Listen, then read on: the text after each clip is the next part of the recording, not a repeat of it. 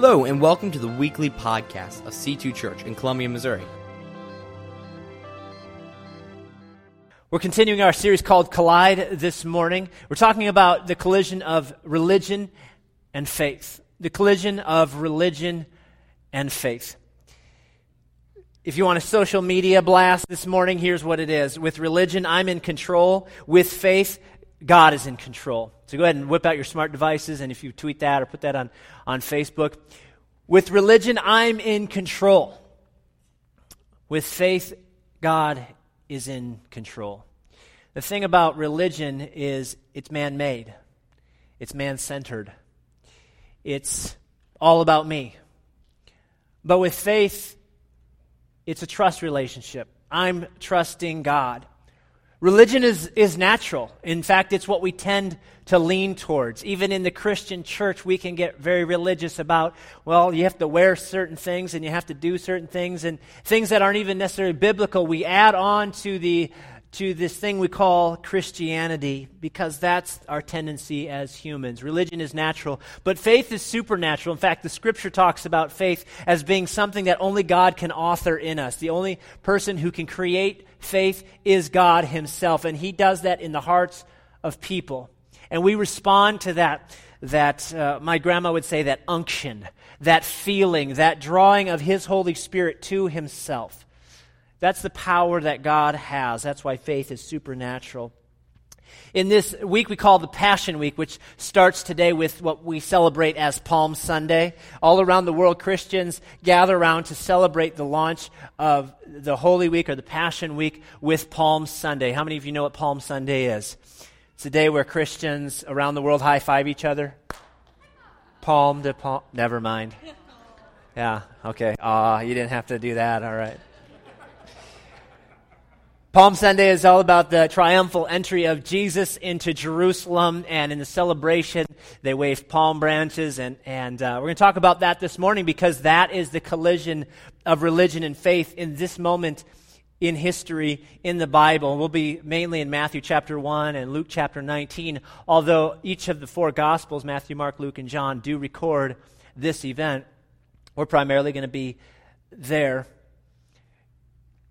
So in this recording of this event, all of Israel, all Jews from around the world kind of converge on Jerusalem for this Holy Week in the Jewish tradition is the week of Passover and the feasts. And so they're all gathering in Jerusalem for this most holy day as they celebrate Passover, which is the celebration of the promise of God delivering them from their Egyptian captors hundreds of years before. And so they remember this great promise and miracle that God performed for the Jews in Egypt. And they come together each year to celebrate the Passover. So Jesus and His disciples, wanting to celebrate this holiday, are traveling to Jerusalem from Jericho. They're moving south from Jericho. So they get on Highway 63, they head south. And they go through Bethany. Bethany is an important town because it's here that Jesus performed one of His greatest miracles when He raised Lazarus from the dead. He raised Lazarus from the dead. Now, Lazarus had been dead 3 days. It was now the fourth day. Lazarus being dead 3 days is important because in the Jewish tradition, you're not really dead until 3 days. You're only mostly dead. But by day 4, you're all dead. There's only one thing you can do, right? Go through the pockets and look for loose change, right?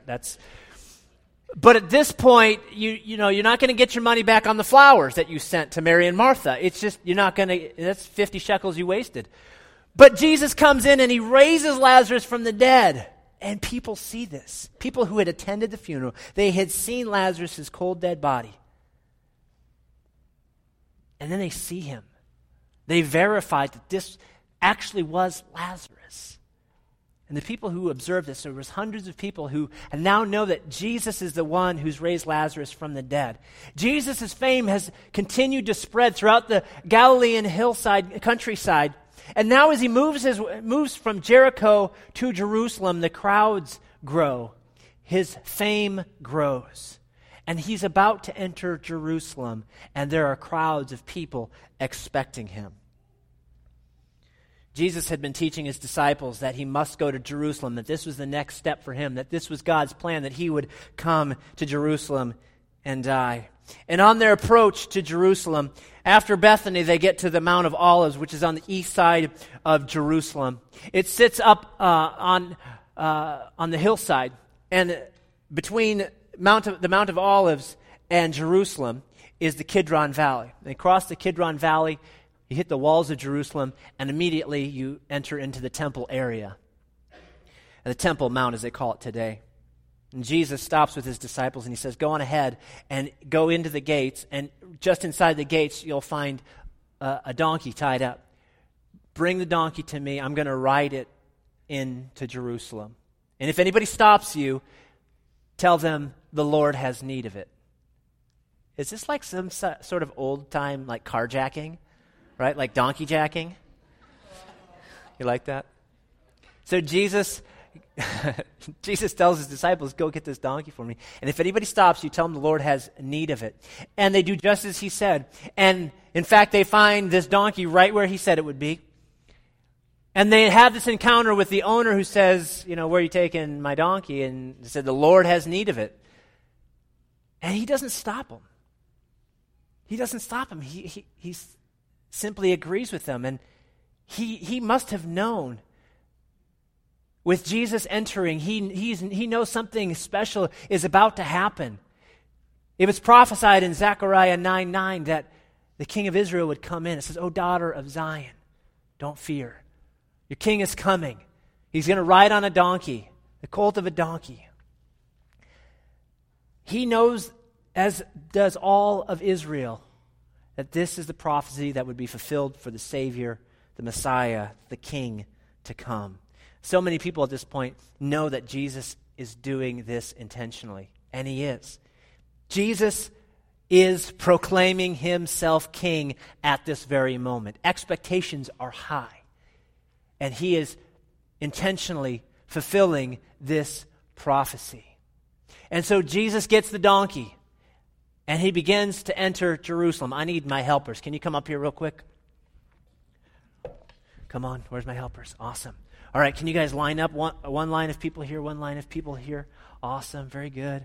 So it says that Jesus, as he's entering the city, Maya, why don't you come right over here, sweetie? Jesus is entering the city. The crowds have grown, and this isn't just like some 5-minute parade.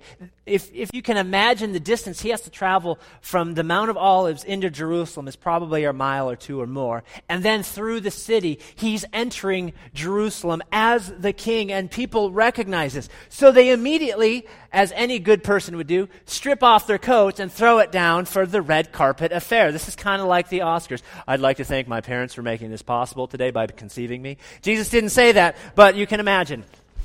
So they began to throw their coats out. Somebody throw that coat out. All right, there you go. Throw that one out. Very good. Here's another coat. There you go, Maya. Throw that one out there. And what are these? These are snow pants. Those are fitting this time of year. And, oh, wait, this is my belt. I knew my pants felt loose this morning. There's my belt. All right. But it says they didn't just throw out their jackets. They waved palm branches. I don't have palm branches this morning. The best I could do is ping pong paddles. So here you go. Don't hurt yourself. Okay, spread out just a little bit. Spread out just a little bit that way. There you go. And they waved them. They had their hands up in the air, and they waved them like they just didn't care. And Jesus rode through on the red carpet, so to speak, in Jerusalem as he was hailed the king. And people loved it. They proclaimed him the king. Good job, everybody. Throw your ping pong paddles in the middle. Good job. Thank you so much for your help. Give them a warm round of applause. Jesus was glad to receive that praise that was due him. As he proclaimed himself king, as the people proclaimed him king, the expectations were high. Because the people expected a king, but their expectations were based on what they wanted, and their perception. They perceived this king to be one who would liberate them from the oppressive Romans, as God had saved them from the Egyptians before. They didn't understand that this king came to set up a entirely different kingdom. But they expected a liberator, somebody to free them, to kick the Romans out of Jerusalem and kick them out of Israel. He would crush their enemies. He would restore the fame and glory of Israel. And life would be easier, much easier. And so the celebration was on. And they began to greet him. They began to shout things like, Hosanna. Can you shout Hosanna? Hosanna! They shouted, Long live the King! Long live the King. That's right, exactly. They shouted something like this, Hosanna to the Son of David. They were calling him the king in the line of David. David was their king of kings. From centuries back, the stuff legends are made of, David was this king. He's the one that had brought Israel into its gloriousness, establishing the throne of David. Jesus was then called his son. They wanted a king like David. And so that's what they called him. And they said, Glory to the Son of David. Blessed is he that comes in the name of the Lord. But they didn't want just a king. They wanted a superhero.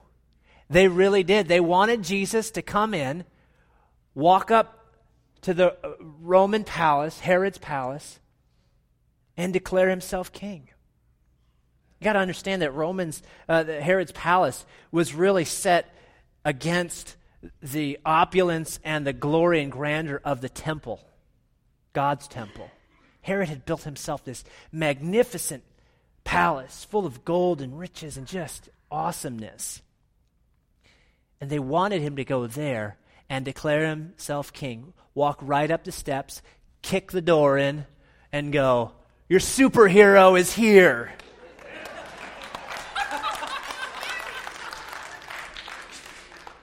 I've been waiting for that moment all morning long.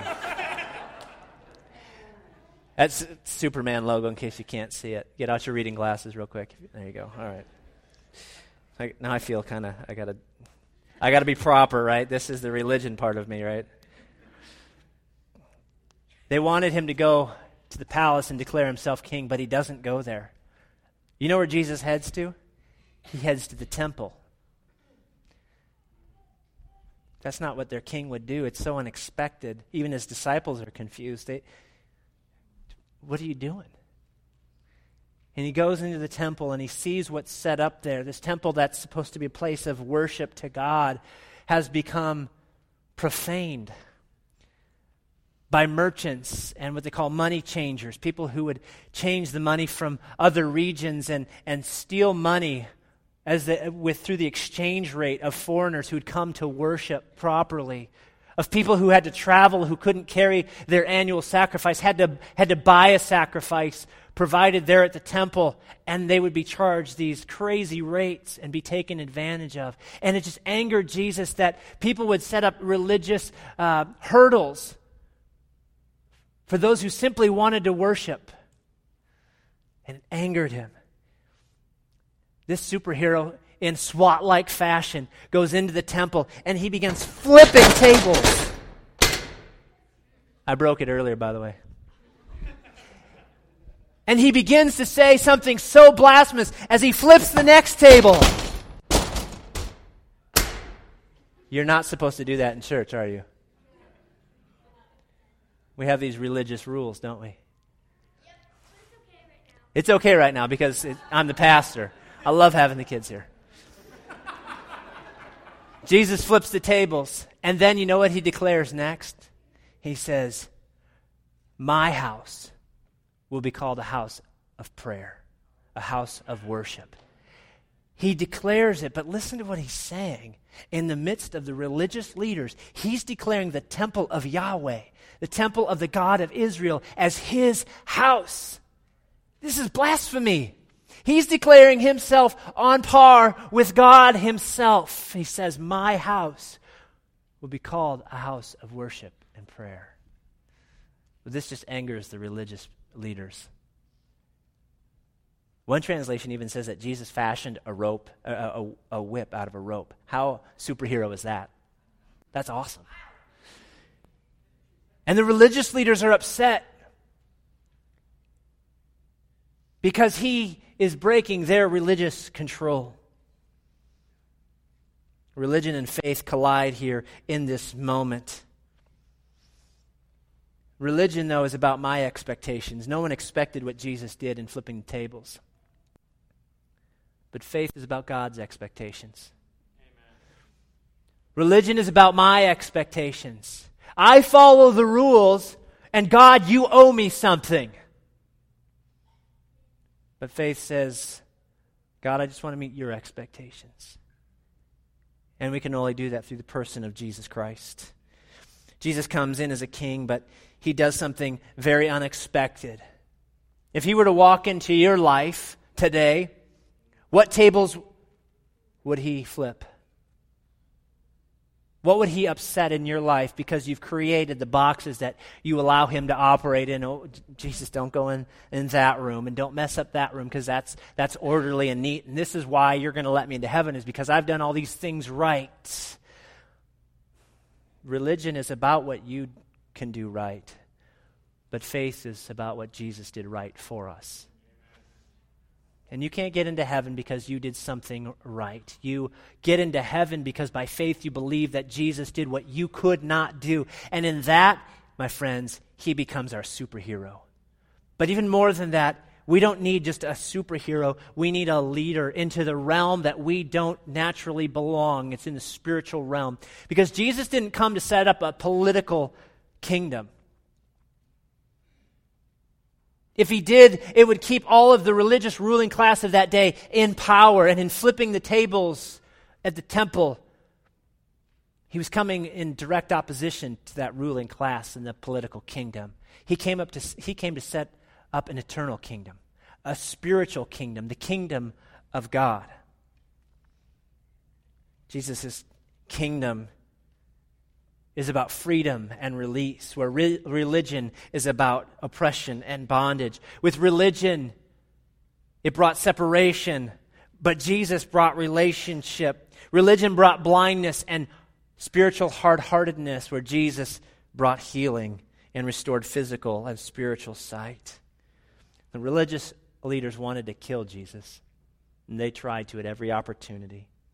They wanted to keep the people quiet, in fact. In fact, as Jesus entered the city, the religious leaders, I think it's in Luke's recording, in Luke chapter 19, they're saying, can't you keep your people quiet, keep your disciples quiet? Because they really did believe that it was blasphemy to declare Jesus the Messiah, the King. And Jesus' comeback is awesome. It's kind of like late night television comeback.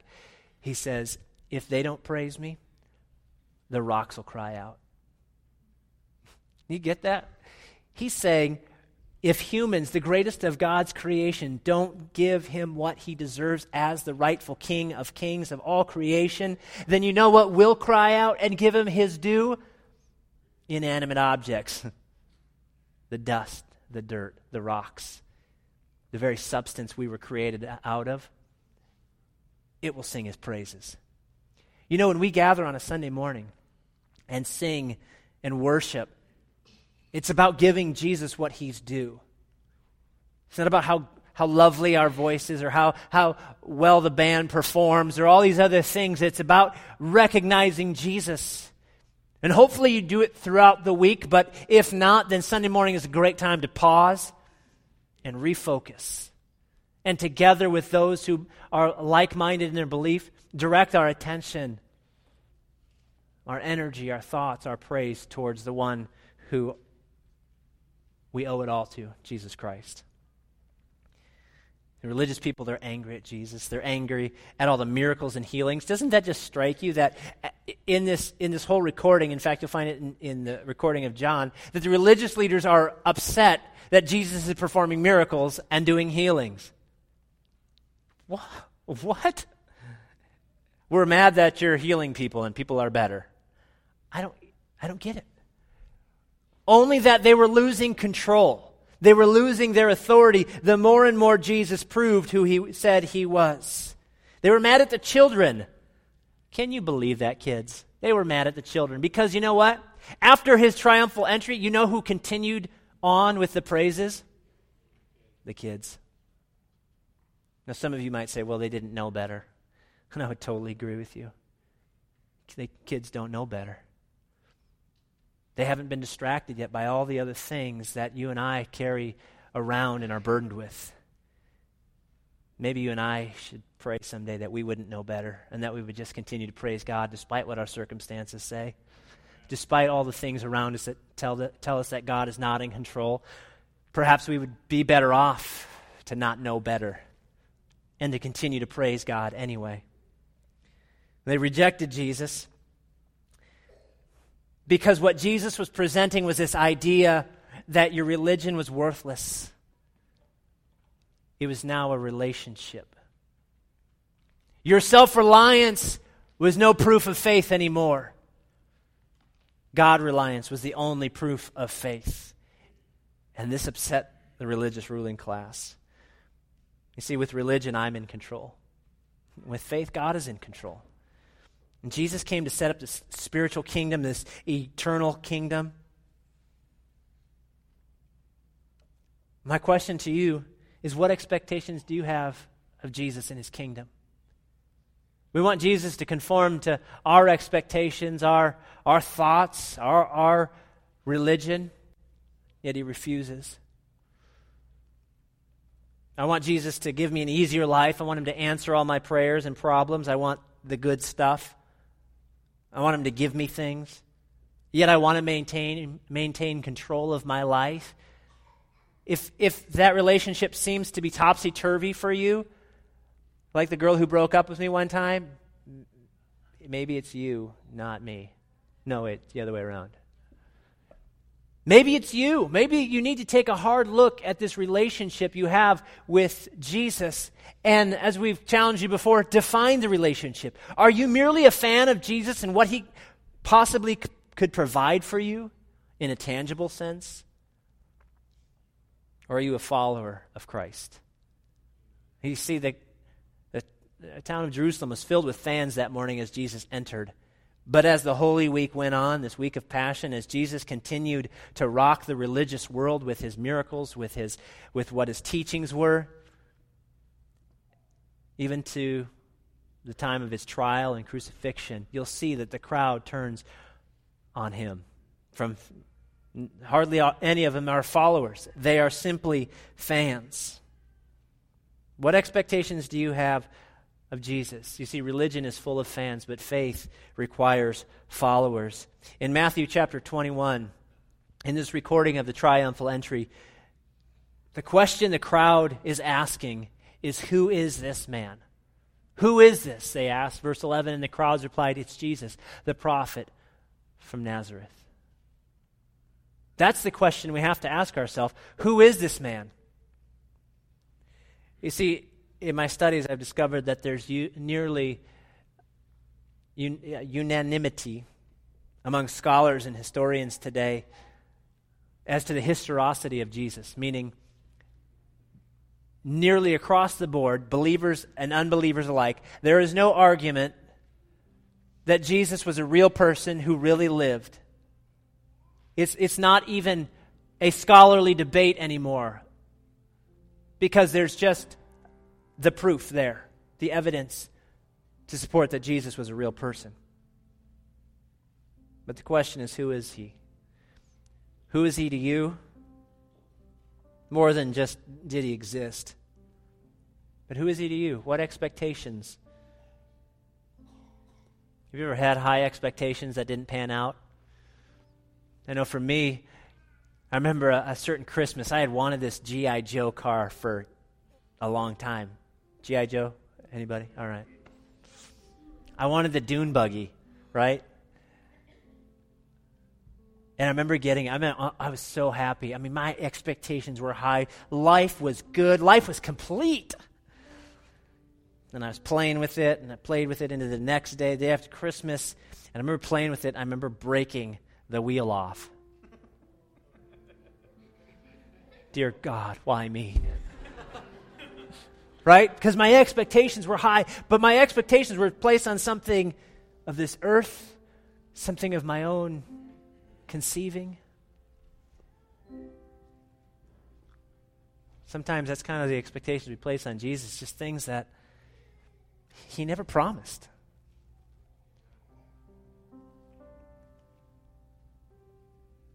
In Luke chapter 19, it says that Jesus wept over Jerusalem.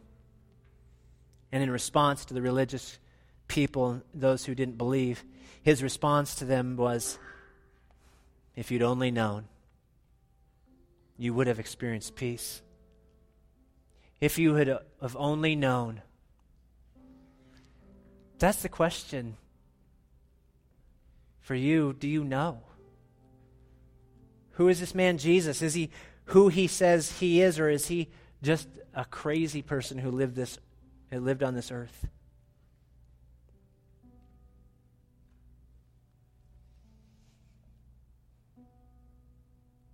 If you'd only known. Someday we'll all stand before God. And at that point, you can't declare, if I'd only known, because you've heard the truth. That faith in Jesus is the only saving faith. It's the only way to God the Father, not just to heaven. I think everybody wants to go to heaven. I haven't met a person yet in my life that said they didn't want to go to heaven. But the only reason heaven is important is because Jesus is there. And the only way to get to God the Father, back to where what we were originally created for, is through Jesus. It's not about your parents or your friends, or your grandparents, or your church, or your pastor. Who is Jesus to you? Kids, who is Jesus to you?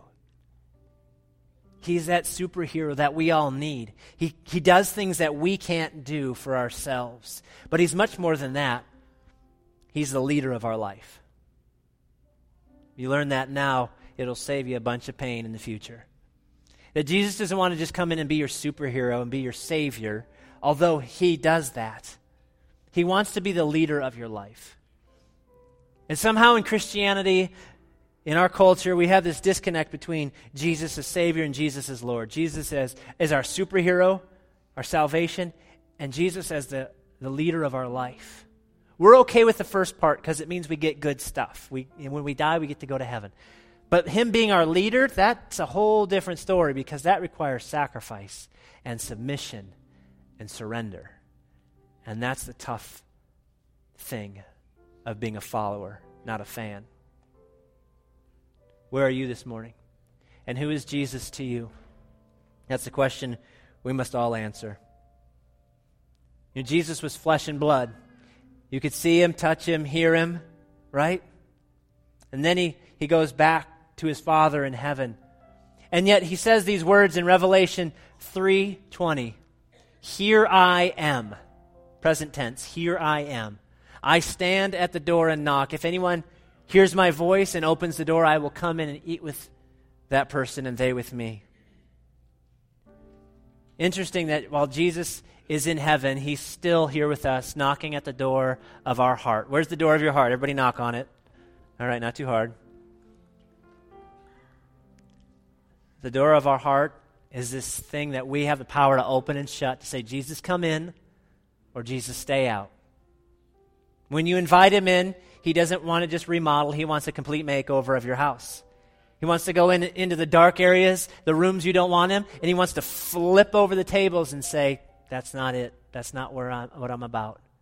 He wants to lead your life, kids. He wants to lead your life. Maybe if you're honest with yourself this morning, maybe you've been following Jesus more as a fan than anything. You don't mind the good stuff, and when he answers prayers, it's, he's a friend with benefits, but he's not really your leader. You don't really want him messing with your plans and with your stuff. And maybe if you're honest with yourself, some of you maybe have never made that decision to even follow Jesus in the first place. Today's your day. With your eyes closed and your head bowed, church, in this holy moment, I want you to think and reflect in this moment. Are you a fan or a follower of Jesus? You want the stuff, but you don't really want to surrender. Who is Jesus to you? Perhaps in this moment you'll pray with me, whether you've called yourself a Christian for years or maybe never taken that step of faith to believe in Jesus as your Savior and leader of your life, this could be your moment. Just a second, I'm going to ask those of you who want to respond this morning to raise your hand. Is a signal to Jesus that you're ready for him to lead your life. You let him come in and forgive your sins, clean up your house, flip the tables as necessary, so that he might transform you and conform you, not to your image, what you think you need to be, but to the image of himself, so that he can present you to God on that last day as holy, pleasing. If that's you, would you just raise your hand real high and then put it right back down? I'm going to pray with you. Thank you. Anybody else? Thank you. Kids, that's you too. You can raise your hands too. Thank you. Anybody else? Good job. Awesome. We're going to stand together and we're going to pray with all those who raised their hand. Would you stand real quick? Thank you, kids. Those of you who raised your hands, like children in this room raise their hands. There's nothing more powerful than a child who recognizes their need for God. Church, we're going to repeat a prayer together. We're going to pray out loud. Kids, you know why I like to pray out loud? Because it helps me focus. And it encourages others. I know it encourages me when I hear people pray. And I also pray out loud because I think it makes the devil fearful of me, and I like that. So let's pray together. Would you just repeat after me? Say, Dear Jesus, thank you for giving me new life. I ask you to forgive my sins. Come into my life, clean it up, and lead me. Thank you for dying on the cross and rising again. Help me to live for you. In Jesus' name, amen. Hey, if you made that your prayer today, would you do me a favor? And there's a card in the chair back in front of you. There's a spot in there that you can mark that you made that decision today. You can take it by our Connection Center out in the foyer. And there's a free book we'd love to put in your hands to get you started. We hope you'll get involved in our church in a small group. And kids, keep coming to kids ministry. I know Pastor Ginger loves you guys. She's doing a fantastic job. We're so thankful for her. We look forward to seeing you on Good Friday and on Easter Sunday morning. Have a great week. See you then. Hey, we're so glad you listened in. If you made a decision to follow Christ today or would like more information, please email us at nextsteps@c2church.com. or visit us at c2church.com.